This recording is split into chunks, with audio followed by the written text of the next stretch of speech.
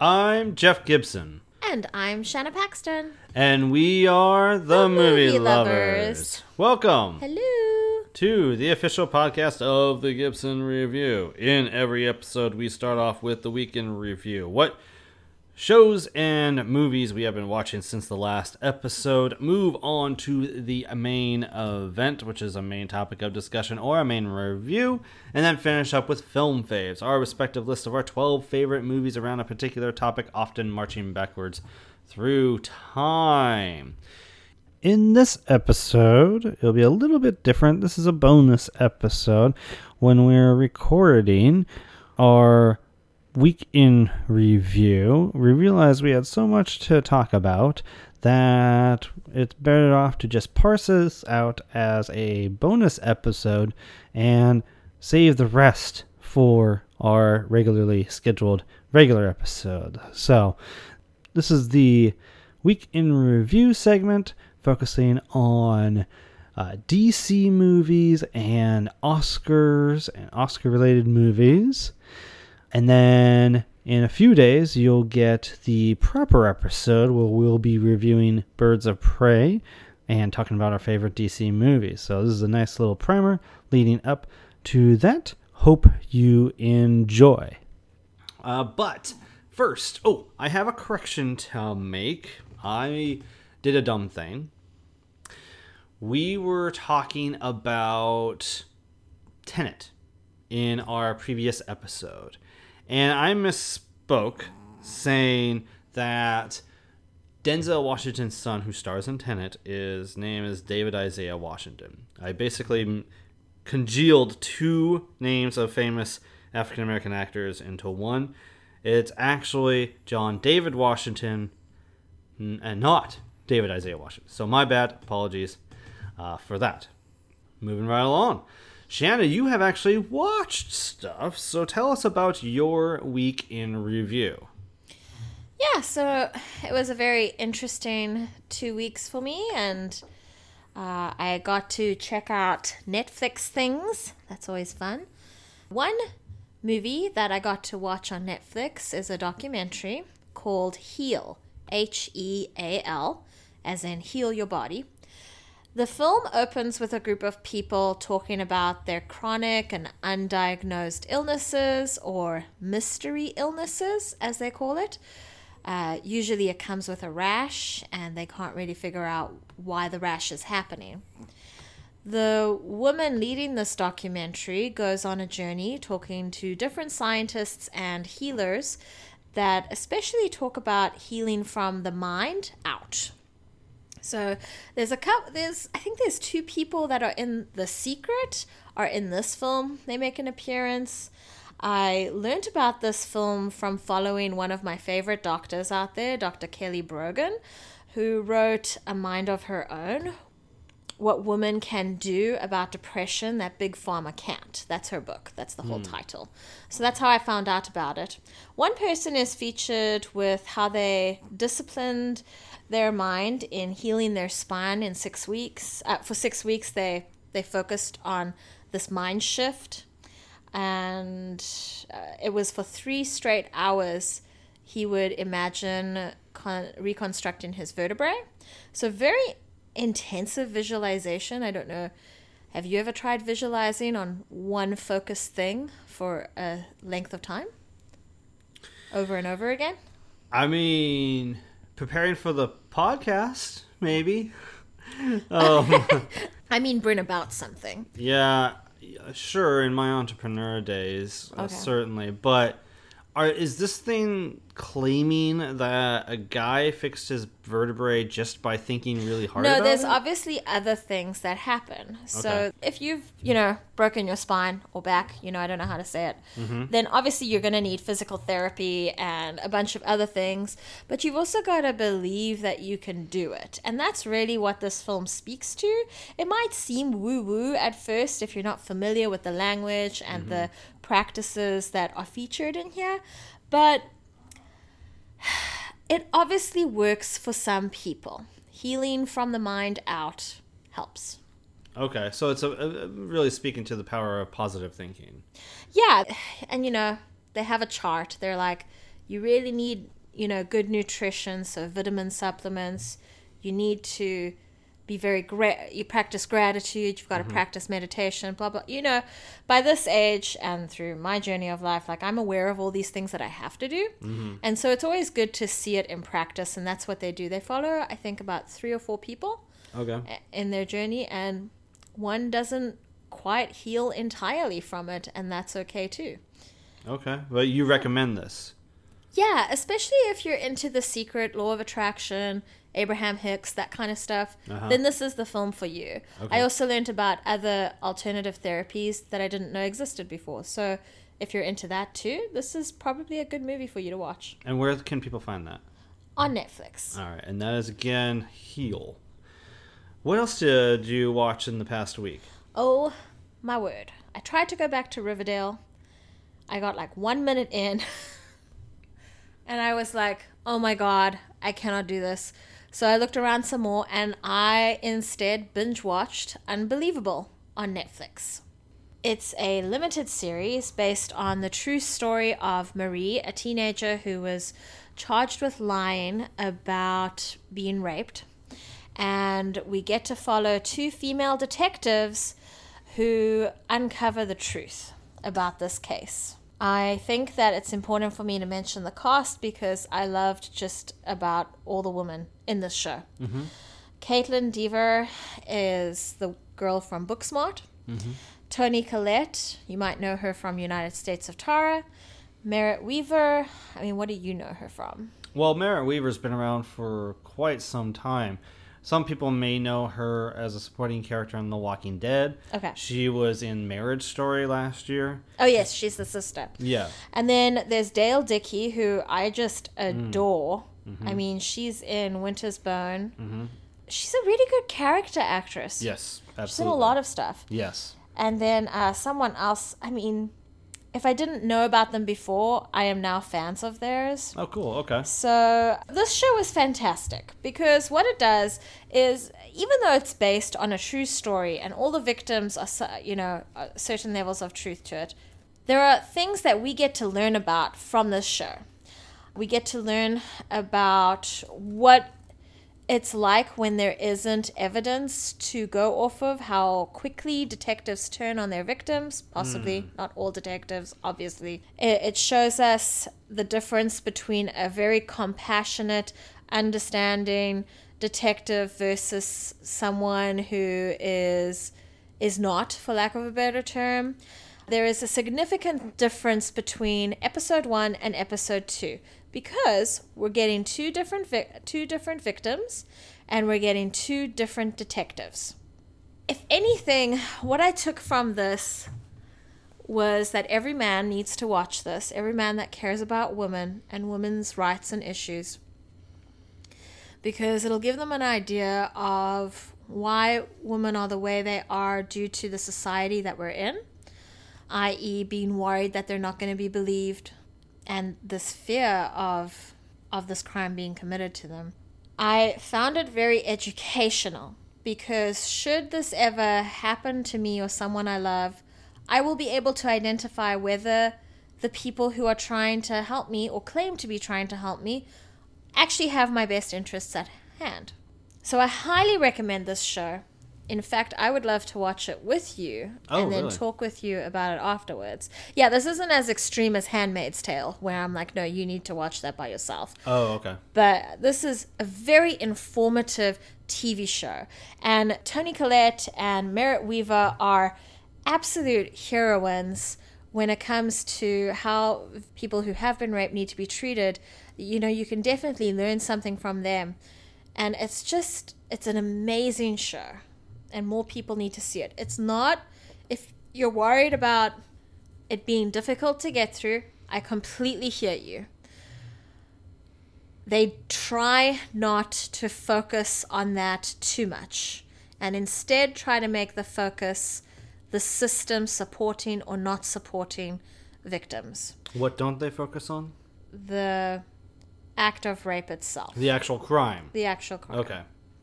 They try not to harp on and on about it. Okay.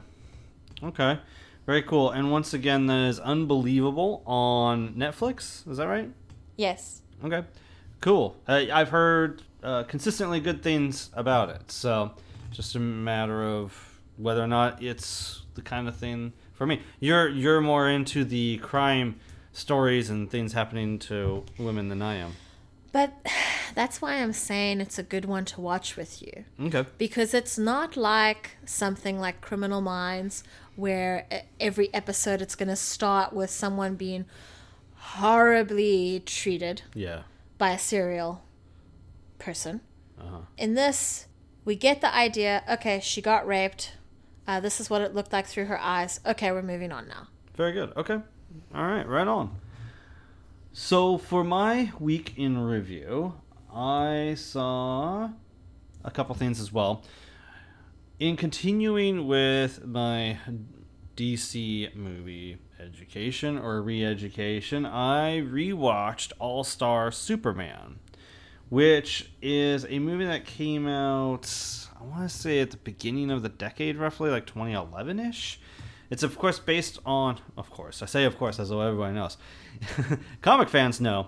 But it's based on Grant Morrison and Frank Quitely's limited series. I think it was just like, I don't know, 6 to 10 issues long.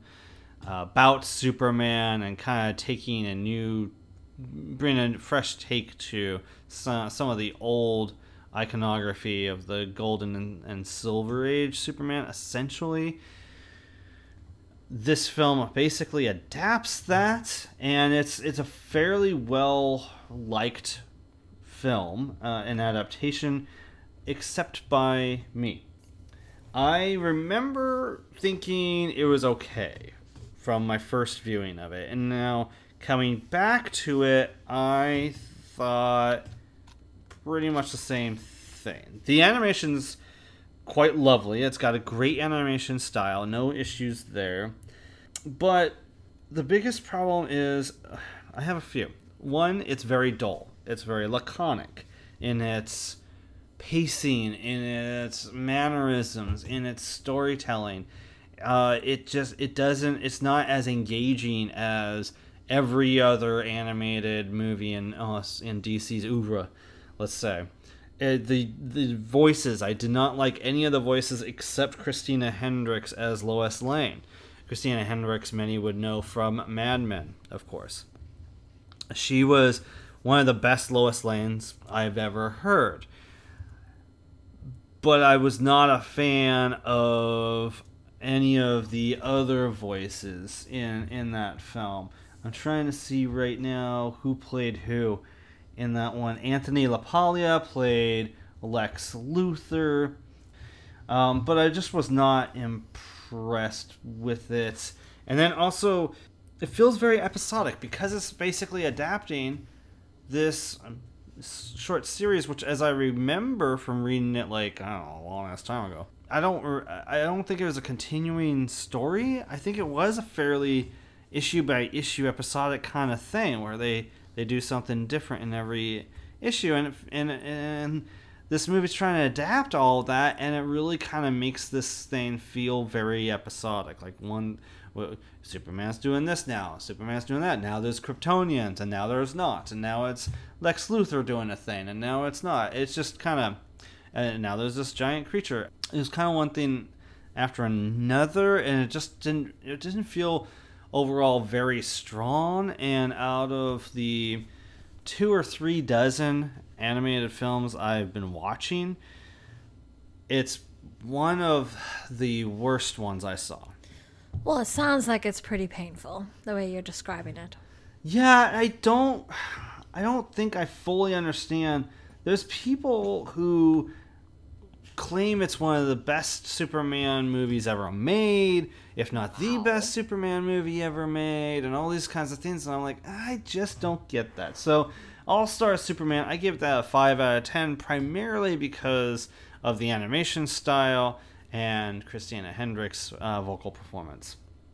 So, continuing this star quality of content, this is not a DC thing, this is a Marvel thing. I finally finished Marvel's Inhumans, which is available on Disney+.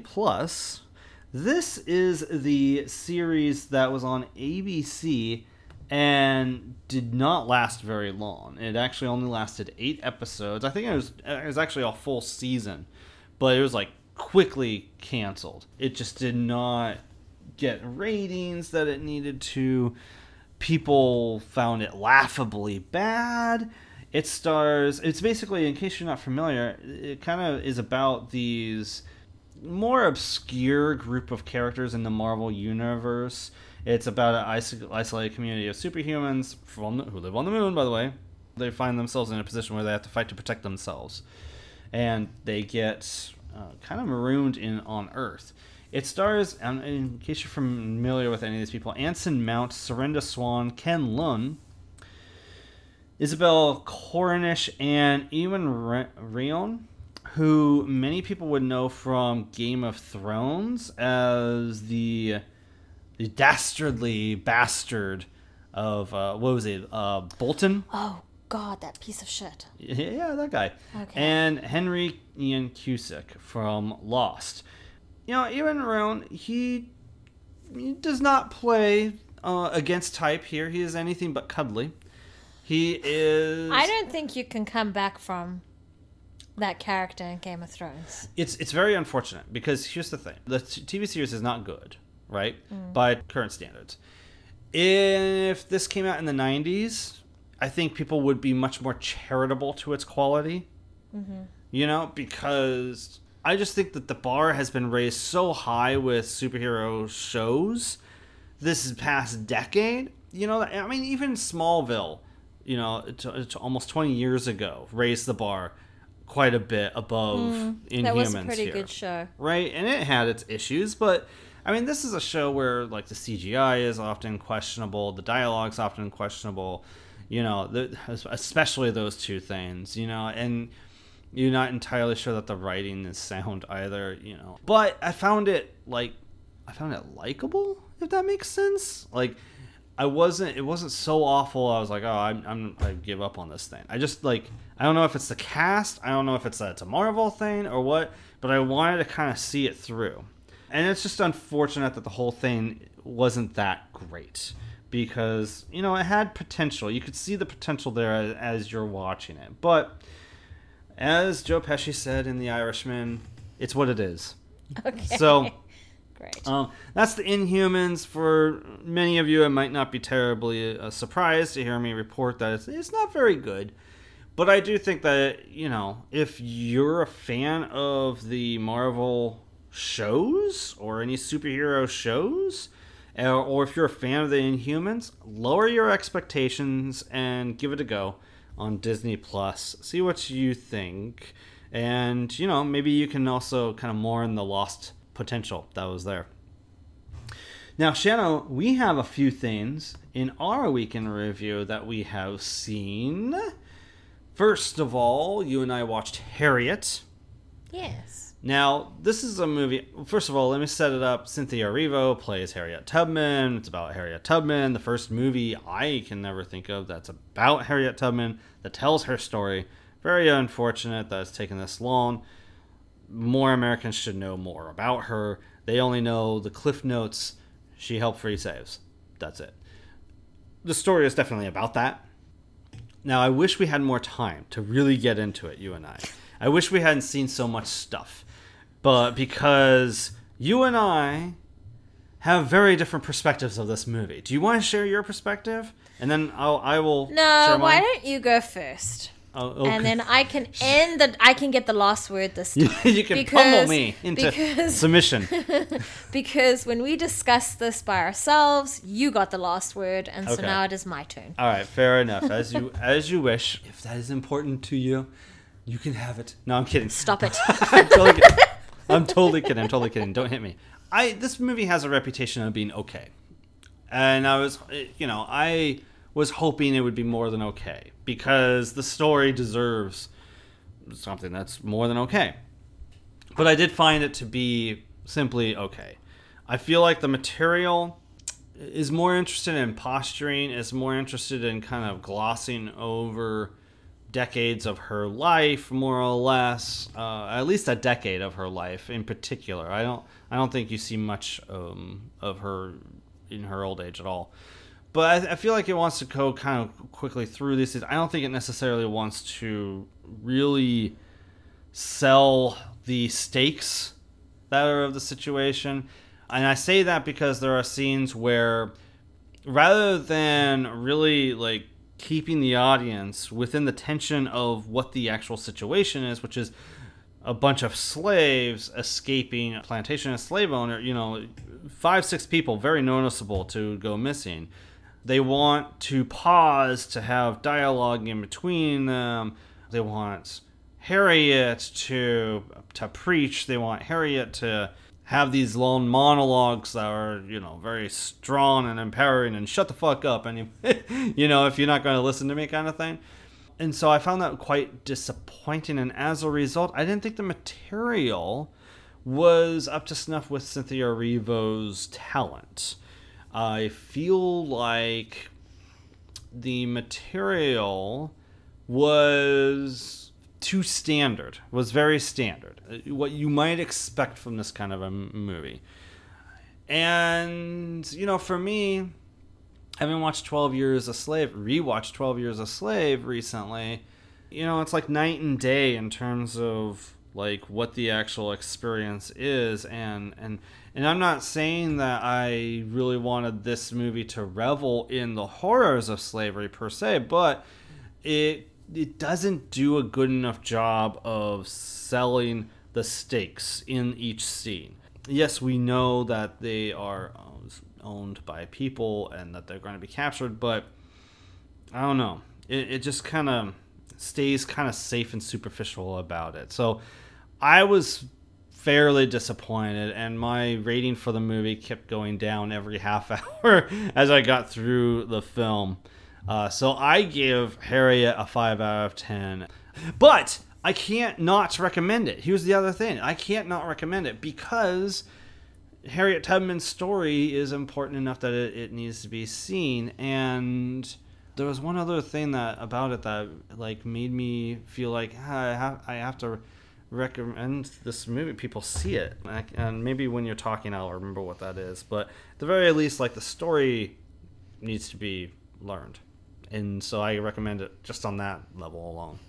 Did you learn about Harriet Tubman at all during your school life? Just the cursory stuff, which this movie mostly shows. Okay. There's certain things that this movie shows that I didn't know. But basically the only thing that we learn is Harriet Tubman was this woman who helped in the Underground Railroad, and she saved slaves. But we don't learn a lot about her as a person. We don't learn a lot about what motivated her to do it in the first place, and what happened or when. We probably learned dates, but I don't remember dates too well. So that's what happened in school. All right. Yeah. In school, for me, living in South Africa, we obviously did not hear about Harriet Tubman, so I did not know who she was. Now, we're kind of living in this age, especially over the last 5 years or so, where all the heroines that have ever existed are getting more and more talked about. So I'm super excited that, something like that book, Rebel Girls, features heroines around the world. Okay. And one that they feature is like Harriet Tubman. So that is my exposure to this real life hero. Mm-hmm. So I was very excited about this movie because guess what? I learn way better when it's in the form of a movie. As Alan Rickman once said, doesn't really exist if it's not in a movie, does it? Sure. Sure, we can go with that because there's a wrinkle of truth in that. So here we go. I loved this movie. I thought Cynthia's performance was perfect. I don't know Harriet Tubman. I never met her. I don't think there's any video footage out there of Harriet. The only documentation of who she was as a person is people writing about her, interviewing her. Wikipedia, is my source of information, as an intro to any real life hero. And what I got from this movie is that Cynthia worked very hard on this role to not overact it. And I know that you feel... Well, let's shut up, hey? Okay. So I know that you feel like, hey, she monologued. But that doesn't really matter, does it? Because what the trailer doesn't show you, and what you won't know unless you've read about her, is that she had a very strong connection with the god that she worshipped. That's what it was. That's exactly a very important element. That's one of the reasons why I recommend it too. Yes, it is. Okay. But let me explain just really quickly. Because what this movie does is it actually makes a non-secular story, a story about faith, a faith-based story, in this mainstream story. And I actually, on that level, think that's actually really kind of cool. Okay. I appreciate it on that level too. Yeah. And it wasn't preachy. It was very matter of fact. It was like, this is the being I worship. This is who I have a connection with. Right. And because I am one with this being, I am able to navigate and motivate and inspire through my intuitive knowledge, which we all know at a certain point in our lives that is definitely a superpower that women have, whether they know they have it or not. So I really appreciated them showing that connection and also showing faith during slave times in a different way. We've seen movies about slaves where we see them worship a lot in this very powerful way. We've seen movies about slaves and slavery where they are tortured and suffering and just a disgusting, shameful part of humanity, lack of humanity, should I say. And I appreciated this film because it showed how she got through it and how she got, I think, 700, a total of like 700 or something people out of this life. And that is nice to have. And so when you say, oh, they didn't show the stakes enough, I'm glad they didn't. I didn't say show, I said sell the stakes. Sell. Whatever you'd like. There's a difference. I appreciated that they focused on her ability to stay focused because... Except when she had to pause to talk to someone and tell them how righteous she is. Well, maybe you can stop interrupting. Sorry. She was able to stay focused. Her focus was to get them out of there. And if that meant talking to them and trying to undo habits that they were born into, because of course it's going to be... Of course, they're going to have pause and not want to leave because it could mean death. I'm glad that they did that. Okay. All right, so what would you rate the movie? I would rate it a 7. All right. Because a couple things would have been good to have added as layers, and we didn't get there. It's the first Harriet Tubman movie, and I'm pretty sure it's not going to be the last. Okay. Well, we have to move on because we still have a lot to do and we're running behind. The next movie we saw was 1917, the Best Picture nominee, directed by Sam Mendes. It definitely focused on 2 English soldiers who are on their own to carry out a mission that is very personal to one of them. Shanna, what did you think of 1917? Well, I think it's okay to say it because they do say it in the trailer. Say what? They say that your brother is on that side and you need to stop them from going into the war zone, into battle, or your brother will die. Yeah, if you don't get there. You're talking about the actual, what the mission is. Yeah. Yes, there is a trap set by the Germans that a battalion is about to go into. Yeah. You're not a fan of war films, but you watched this one, and so share with us what your thoughts were about it, and is it any different than any other war film that you typically avoid? I'm not into war films. I'm not into films about slavery. I'm just not into films about the worst of humanity. Sometimes if a film of those categories is doing really well, or has something very special about it in the way that they've depicted that time in history, I will watch it.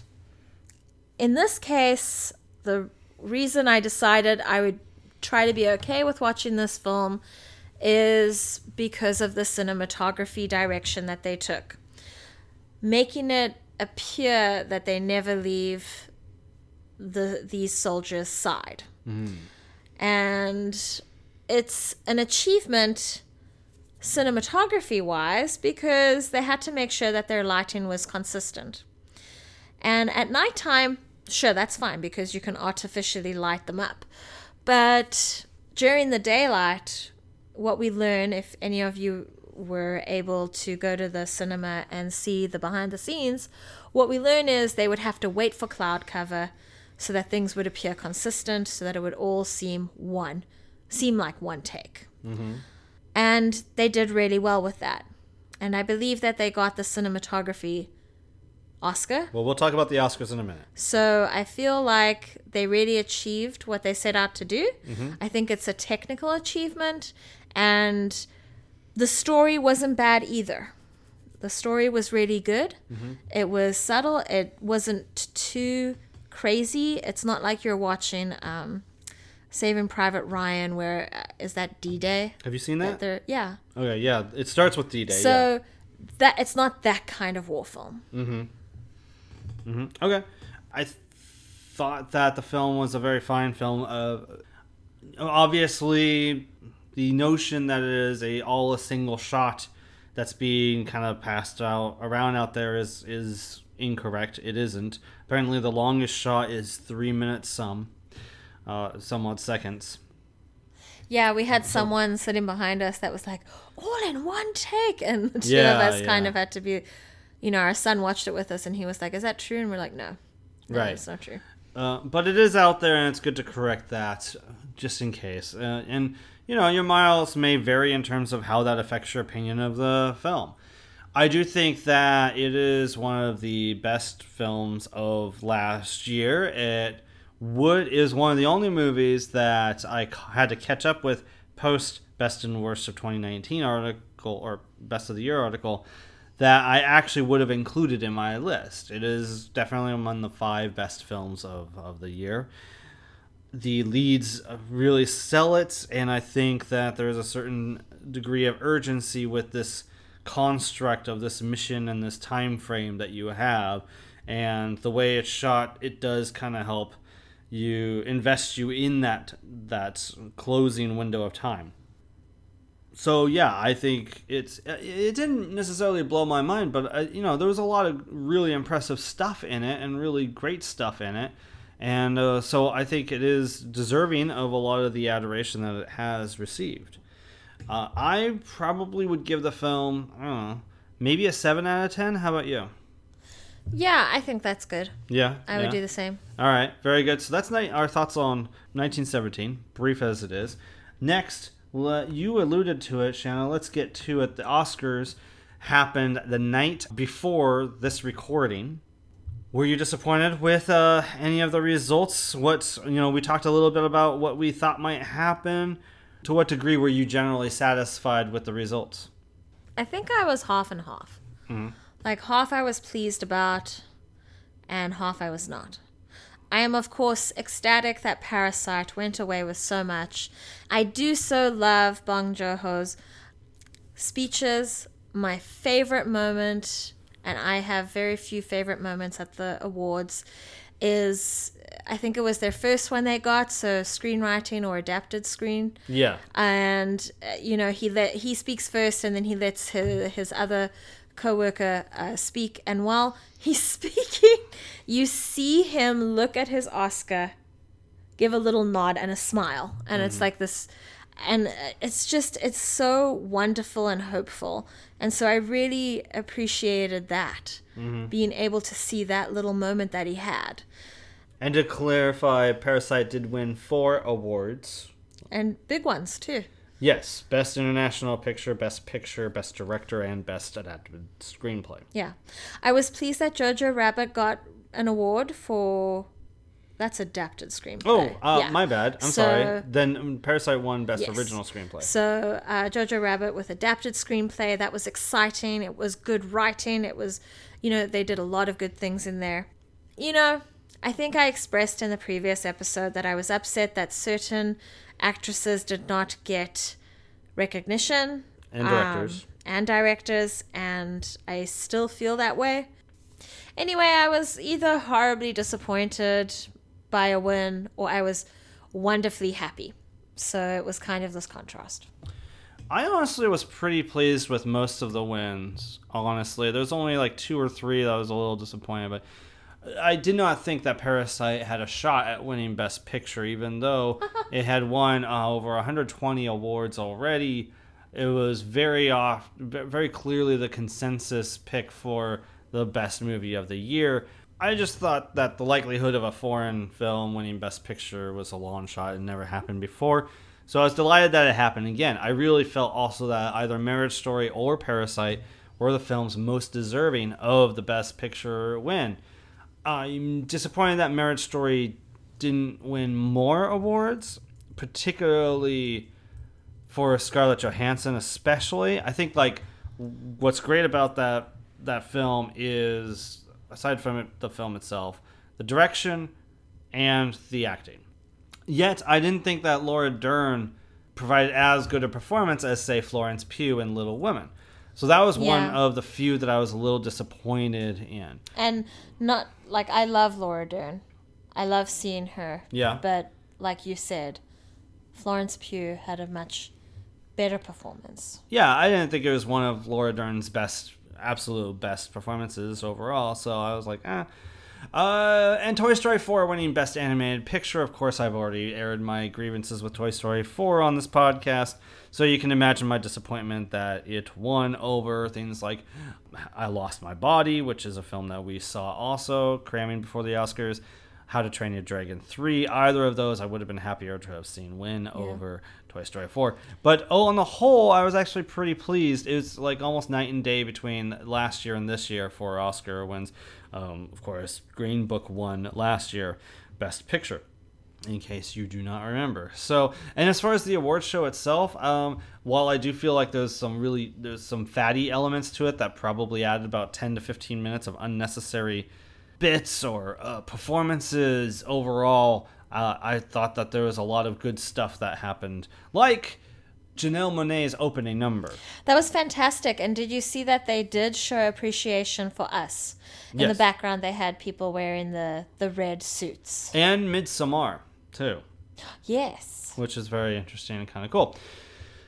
Any other thoughts you want to share on the Oscars? I also wanted to say I was very pleased that the first female composer in 20 years went away with the Oscar for her work on Joker. I think her name is Hildur. We're gonna look it up. Not Goodman's daughter, but something similar to that. No, it's very it's German. Icelandic. Oh, okay. Sorry, my mistake. I could be wrong, but it seemed like an Icelandic. Oh, okay. There's no way I'm going to be able to pronounce it. I'm trying to see the print from here. From what I can see, it's Guanadotur. Unless it's typoed. At any rate, yes, and she provided a great score to Joker. And I have been listening to it by itself, so the score to Joker, and she is wonderful. Yes, absolutely. Hey, apparently only 2 years younger than me. Fantastic. All right. We need to move on to the final thing, which is DC animated movies. There's a couple animated movies that we want to provide very brief thoughts on. So first of all, we saw Justice League Crisis on Two Earths, which is about the multiverse. And we learned that there is another Earth with kind of the hero archetypes that we know of Justice League, only they're villains. One of which is, what was his name? The Owl? Or Owlman or something like that. And he's voiced by James Woods. And then you have... It's like something out of, like if the Watchmen and Batman had a baby. This is what it would look like. I guess. And then you have, I think it's Superman voiced by William Baldwin, if I'm not mistaken. And a whole other cast in this. Of course, these people kind of threaten the existence of all the other Earths, which there are thousands or millions, dozens of thousands of. What'd you think of Crisis on Two Earths, Shanna? It was a fun idea. I liked it, but I didn't like it enough to like want to watch it again and again and again. Okay. So we'll probably watch it again with Logan when he's older. Someday. Yeah. One thing that is worth noting is these animated films are so mature, and I really appreciate that about DC, making, kind of raising the bar. And, these movies are not really for kids, and I think that is surprising for some, but really cool in a way, because they're upping the level here, And so Crisis on Two Earths is not entirely different in that regard. I liked Crisis on Two Earths fine. It was one of the more interesting stories, so I understand why it's pretty well received and pretty well praised, and it has some really interesting stuff with Owlman and James Woods. So it's definitely worth checking out. I would probably give that one a 7 out of 10. How about you? I think I'd go down to a 6. Okay. I think what I battled with in this, I think it's this one, I battled with the way the characters were animated. Yes, you did. Yes, that's right. Because this is where, oh no, wait, that's actually Flashpoint Paradox. Oh, okay. I had more of an issue with Flashpoint Paradox. Shall we talk about that next? Yes, Justice League Flashpoint Paradox is the next one. This is the one that's more focused on Flash. It is based on the story by Jeff Johns called Flashpoint, and basically it's the story that in comic lore set off the New 52, which was a hard reset on all the DC continuities and stories. It kind of is the thing that did that with the movies, because after Flashpoint Paradox came what they call the DC animated movie universe, which is where Justice League War came in and everything after that. So everything since 2014 has followed since Flashpoint Paradox. Very strong film. It's really refreshing to have Flash be the focus, I feel. And it gets really dark because there's this alternate timeline that's created, where time gets changed and there's just ripple effects. Every single character you know and love is changed, and some are really bad, some bad guys are really good. So it was really, really kind of cool. I thought it was a really visceral experience. I thought the stakes were really high. It's some really great stuff in Flashpoint Paradox. I appreciated. I gave that one an 8 out of 10. And you? I had a very hard time with this film, especially because of how characters were animated. It didn't feel true to the characters. I did not like how it was played with. However, the concept of how a moment can have a ripple effect is always a favorite of mine. Mm-hmm. And I enjoyed how they played with that. But I had a very hard time moving past the animation and voice acting. And what would you score it? A 4. Woo-hoo-hoo-hoo-hoo. Don't mess with the line work, and don't mess with the voice actors. That's rough. That is rough. And then we had Batman Beyond: The Return of the Joker. I had seen this before a long time ago. Remember it being pretty darn good. Rewatched it with you, Shanna. It was a very unique and interesting story, and it works for me. I liked it quite a bit. You have to kind of be able to suspend your disbelief with the reveal, the third act reveal, what's going on. But it's also kind of dark and edgy. It was one of the first movies, I think. This one in the Timverse, what's called the Timverse, which is the original DC animated universe that exists in the Batman animated series, Superman animated series, Justice League Unlimited, and Batman Beyond. All of that is in this universe, created by Bruce Timm. It was the first one that really kind of took things and made things a little edgier, a little... it walks that line where it's silly enough where if someone gets hit off of a hero, they'll spin on a pole, but it's serious enough that, like, characters might die brutally.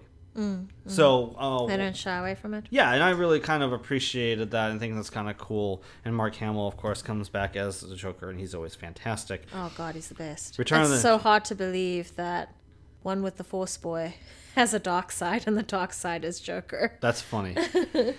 Yeah, so I like that one quite a bit. What did you think of Batman Beyond: Return of the Joker? I enjoyed it. It was very interesting it had very interesting ideas.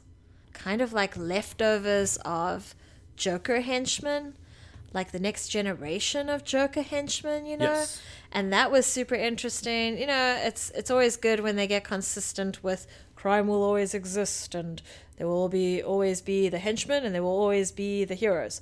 So, you know, that was fun. That was interesting. We should also have like a Rate the Joker performance.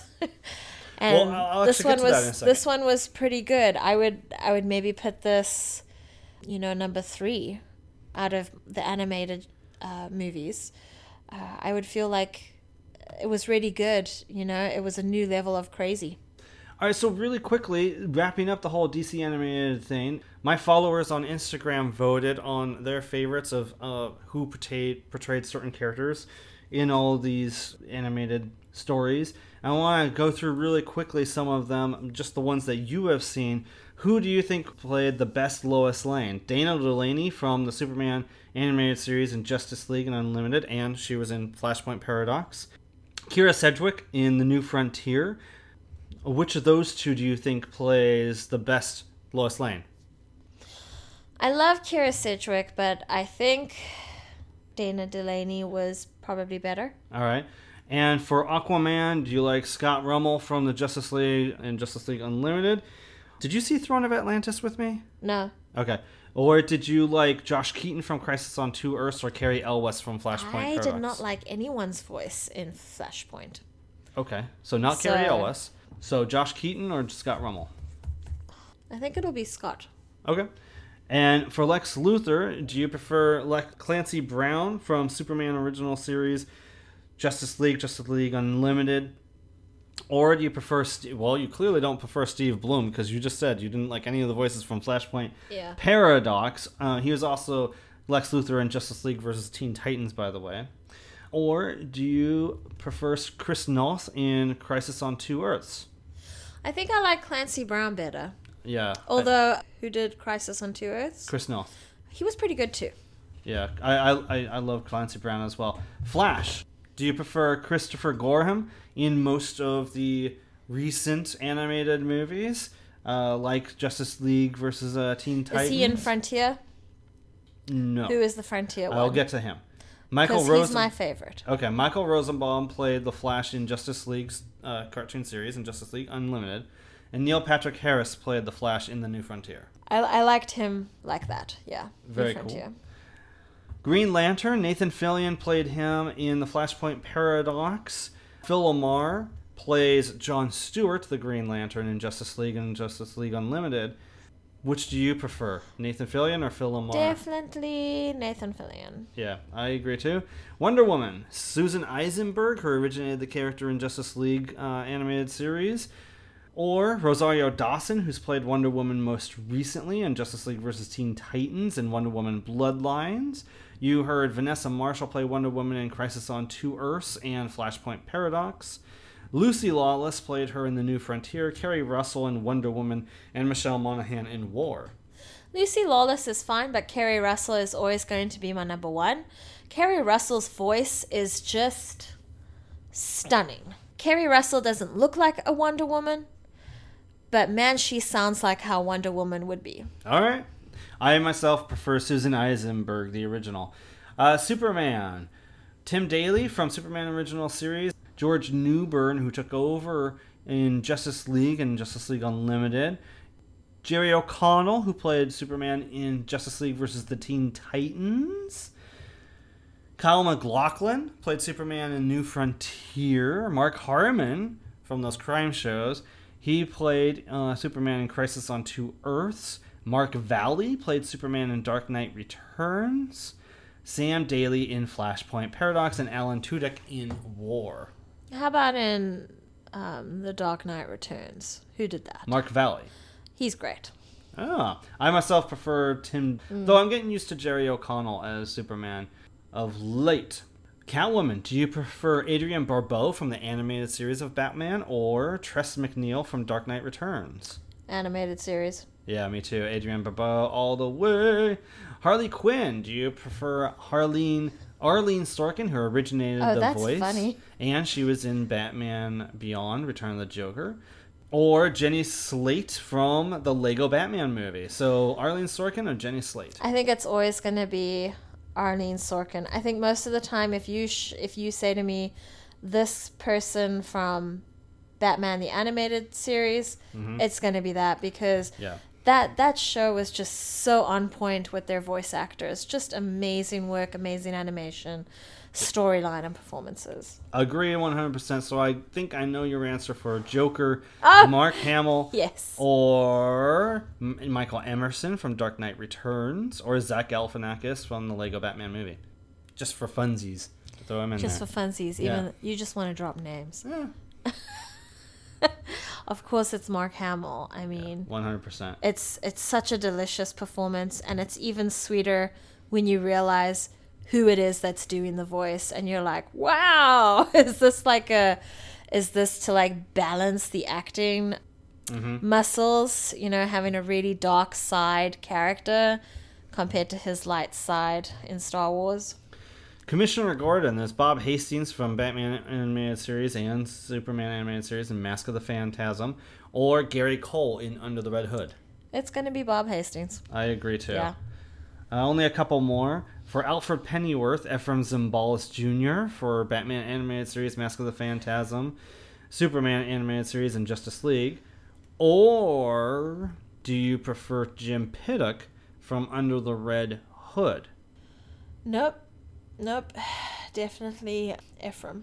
Very cool. Me too. Yeah. And you could totally tell that he was back for Mask of the Phantasm. Yeah, absolutely. Yeah, and lastly, of course, Batman. Do you prefer Kevin Conroy, the original animated one? Yes. Or do you prefer Will Arnett from the Lego series? I do get a kick out of Will Arnett. Yeah. I think he does a great job with the material. Or Bruce Greenwood from Under the Red Hood. Or Jeremy Sisto from The New Frontier. Peter Weller from Dark Knight Returns. Oh, it was Batman that William Baldwin played on Crisis on Two Earths. Which Batman do you prefer? Kevin Conroy, all the way. I agree. By the way, William Baldwin was one of the weakest points of Crisis on Two Earths for me, so I was not a fan of that. Yeah, if you can't get your Batman voice right or your Joker voice right, then you're fucked. Agreed. All right, so for more on the animated DC movies, check out the Gibson review on that. And lastly, for our week in review, we have one more DC property to cover that we have discovered. It is one of our favorite discoveries of late. It is Harley Quinn, the animated series on DC Universe, the streaming subscription service. Shanna, do you want to introduce what this show is about and share your thoughts on the show? Sure. So this is a fantastic show. Totally dark comedy, adults only, no children, please. I don't think I'd even give this to a 16-year-old. I don't know. It's a fun little thing for us, Mm-hmm. And this is all about Harley Quinn realizing that the Joker doesn't love her. He's only in love with Batman, and how to get over that. And they break up. Mm-hmm. She moves in with Poison Ivy. Poison Ivy recognizes her toxic relationship behavior and tries to help, and essentially becomes her best friend.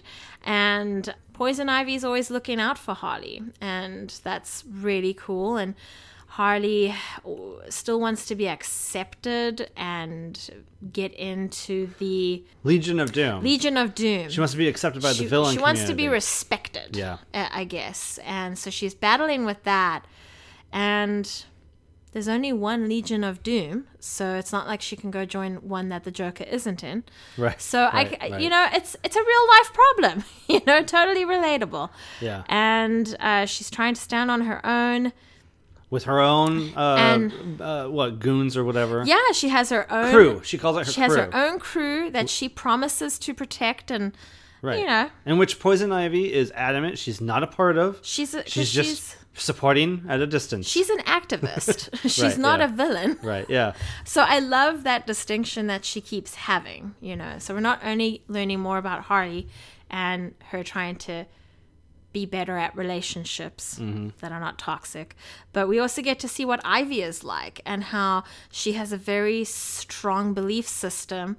And it's kind of cool that she became who she is, you know? Yeah. She's not really a villain.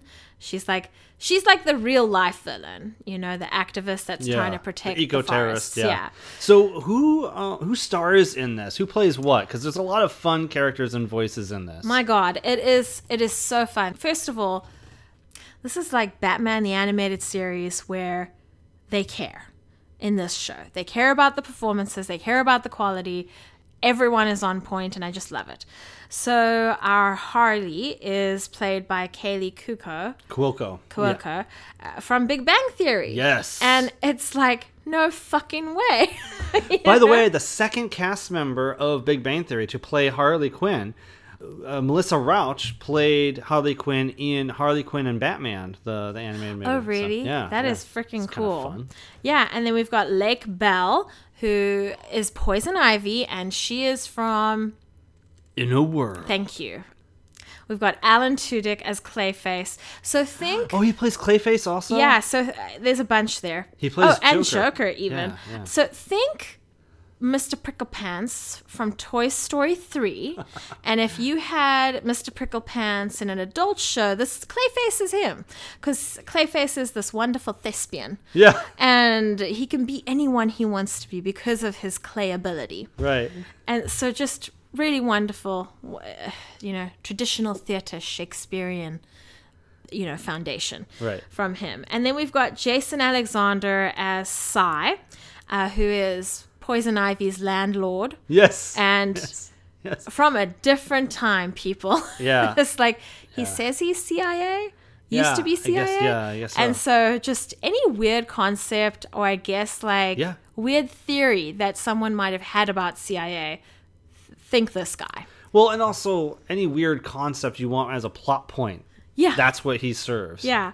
Then we've got Diedrich Bader as Bruce Wayne, a.k.a. Batman. Which, you know, he has a small part. He's in only a couple episodes here or there. But again, like when he is, it's great. Yeah, it's really like funny. He's there. He's even there to remind Harley, he doesn't love you, Harley. It's like, he loves me. He doesn't actually say that, no, but there we go. So we've got King Shark played by Ron. We think it's Funchess or yeah, you it's know. fun. Chase. Yeah. So this is Man Shark, you know. Essentially, yeah. He is technologically with it. He can get your Facebook, your Instagram followers from 8 to 18. So which is hilarious. And also he'll bite off your head. Yeah. He's literally. And again, it's like, think Bruce from Finding Nemo in an adult show. Yeah, fair. You know? Yeah. Then we've got two more. We've got Tony Hale as Dr. Psycho. Yes, he's hilarious. And Tony Hale is from a Veep for a lot of people. Oh, yes. Yep. Yes, that's hilarious that he has this. This character is like the bad-mouthed, saying all the words he shouldn't say. Oh, yes. He's Wonder Woman's nemesis. Yep. You know, he gets some bad press after doing something really bad. Really bad. And so bad that the Legion of unacceptable. Doom says there's a line here, buddy. Yeah, like, we're cutting ties with you. You no longer have a space here. Yeah. He is just great. Like, we all know someone like this. So I really like his character. I like that he gets better. You know, that's always great. And then we've got J.B. Smoove as Frank the Plant. Yeah. And Frank the Plant is just hilarious. You know. He's essentially like Audrey 2. Imagine Audrey 2. Yes. As Poison Ivy's best friend, essentially. Yeah. Like, you know, someone who's not afraid to be sassy with Poison Ivy. You know, or any of the other characters, and tell them what it is. Tell them straight. Just a wonderful set of characters, excellent talents coming together. I love this show so much. We're on episode 10, I believe, and I've started watching it again because it's hilarious. There's just, it reminds me of the Venture Brothers. Oh, I'm not familiar with them. Just really strange, like animation for adults, you know, with strange, funny adult humor. I totally agree. First of all, I want to give quick shout outs to two other cast members that you do hear from. First of all, James Adamian, I should say, as Bane. I'm going to blow this podcast up. Hilarious. He's definitely a play on Tom Hardy's vocalization of Bane, and it is almost like Batman. What was it? The Dark Knight Rises. It's almost like that movie exists in the universe of this cartoon, because they totally reference and refer to the fact that Bane likes to blow up really big places like sports arenas and stuff, and he'll blow up anything that upsets him too, or want to. I'm going to blow up this smoothie bar. Yes, a smoothie bar. You Yes, know? exactly. There's a whole plot point about a smoothie bar. He's brilliant and hilarious. Giancarlo Esposito from Breaking Bad plays Lex Luthor, and he's also awesome. And then there's one episode with Wayne Knight as the Penguin. Oswald Cobblepot is just brilliant casting. I love Mrs. Cobblepot too. Oh, yeah. That whole episode with like a bar mitzvah coming out, Yes. Coming into manhood episode is just hilarious. It is. It is. This show is, you'll know within the first 2 minutes. Yeah. How adult this show is. And you're either on board within the first 2 minutes of the show, or you're not. You're either in or you're out.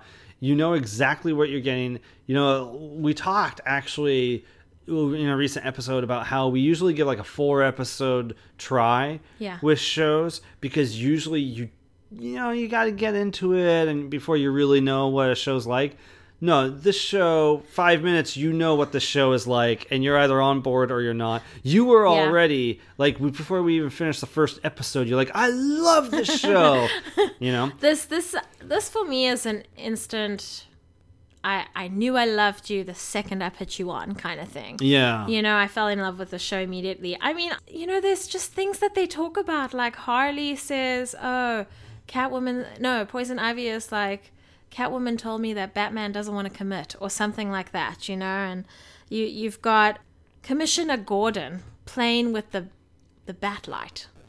Yeah, he's a really strung out, stressed He's a realistic Gordon. depiction of a commissioner in this kind of world. Played by Chris Maloney, who I think may have actually played another character in the DC movies, or at least one DC movie at one point. And Vanessa Marshall, she only has like one episode, but she's played Wonder Woman in a couple of movies, as I mentioned before. She plays Wonder Woman in this show as well. Well, I like the intricateness of how the Legion of Doom is. Yes. They're like an ultimate club, but then they have like this network of services. You need henchmen, go see these guys. Like departments. It's like a whole organization. You need representation for saying that bad word, go see this lawyer. Right. It's so fun because you would need that, right? Yes. So I just love this fucking show. It's been greenlit for another season, which is apparently releasing in November of this year. Yeah. We're 2 episodes or 3 episodes away from the final. By the time you hear this, it's very possible that the final episode is released. Emerald City Comic Con is just a month away. I'm hoping that I see a lot of artwork that's Harley Quinn inspired focused. By this. And, Birds of Prey, great. But I really hope it's got this focus on it, because I love everyone and everything in the show. I even love the Joker. Yeah. He's a pissy little boy, and I'm like, that is exactly who he would be in a relationship with a woman. Yes. He is, but I really don't want to see much of him in this show, because the cast of characters that we have, particularly just Harley Quinn and Poison Ivy, is so strong that they can carry the show all on their own with the occasional guest actor, guest character. I mean, which, by the way, includes such people as Nicole Sullivan, Wanda Sykes, and Jacob Tremblay. Jacob Tremblay, for crying out loud, makes an appearance in this show. Jim Rash, Rhea Perlman, Will Sasso, so many great just pop-in guest stars. Howie Mandel, Sana Lathan, Phil Lamar even. I honestly can't say enough about how awesome this show is. If you are a fan of like something that's very edgy, very extraordinarily clever and witty humor, but also vulgar and a little bit over the top occasionally with the violence, then this is your bag, man. And it's definitely female focused, so it's gonna be different to what you're used to. It's not going to be Venture Bros. It's like Venture Bros for women. You know, that's how I feel about it. Yeah, very cool. So we're huge fans of Harley Quinn on DC Universe. It's actually alone worth the $8 a month. Totally worth it. Hell, you could even do a trial and binge watch this show because it's only half-hour episodes. And the last episode is on the 21st of February. Okay. So you could get away with seeing if this is what you want. Yeah, absolutely. And in Canada, it is actually available on another service. What was it? Adult Swim in Canada, too. So there you are. So Canada. could people watch this on cable? Apparently in Canada, that's what I'm saying. Oh, yeah. Okay. Well, that's really cool. Yeah. So there you go. So that finishes the week in review and this bonus episode for you. Definitely, first of all, check out the upcoming Best DC Animated Movie post on thegibsonreview.com and the upcoming proper episode review of Birds of Prey and our favorite DC movies coming up here on Tuesday. What is going to be the Tuesday? On the 18th. Shanna, until then, let them know where they can find you online. You can find me politely and kindly at Shanna_Paxton_photography on Instagram. There you go. One place. Not like you. Well, you like to give people options. Well, there's, the main website, thegibsonreview.com, as I referenced, has some great articles and content on there. You also have the social media platforms, Facebook / The Gibson Review, or Instagram, The Gibson 99. You'll find Instagram stories on there. At time of recording, Instagram stories are looking at your pick for the best DC animated movie. Pretty soon it'll be your pick for your favorite DC movies on there too. So I try to keep some fun, interactive stuff there. Also, of course, you can find this podcast on Stitcher, Spotify, SoundCloud, Apple Podcasts. Subscribe. If there's a review option, please do that. Help other movie lovers find us. And find me on Flickchart on the Gibson 99. There is my handle. You can find me in my 33,000, or not 33,000. I haven't seen 33,000 movies. 3,000 plus movies on there. All right, so again, proper episode review of Birds of Prey will be coming out soon. Keep an eye out for that. Until then, keep loving the movies. This is Jeff and Shanna saying bye-bye.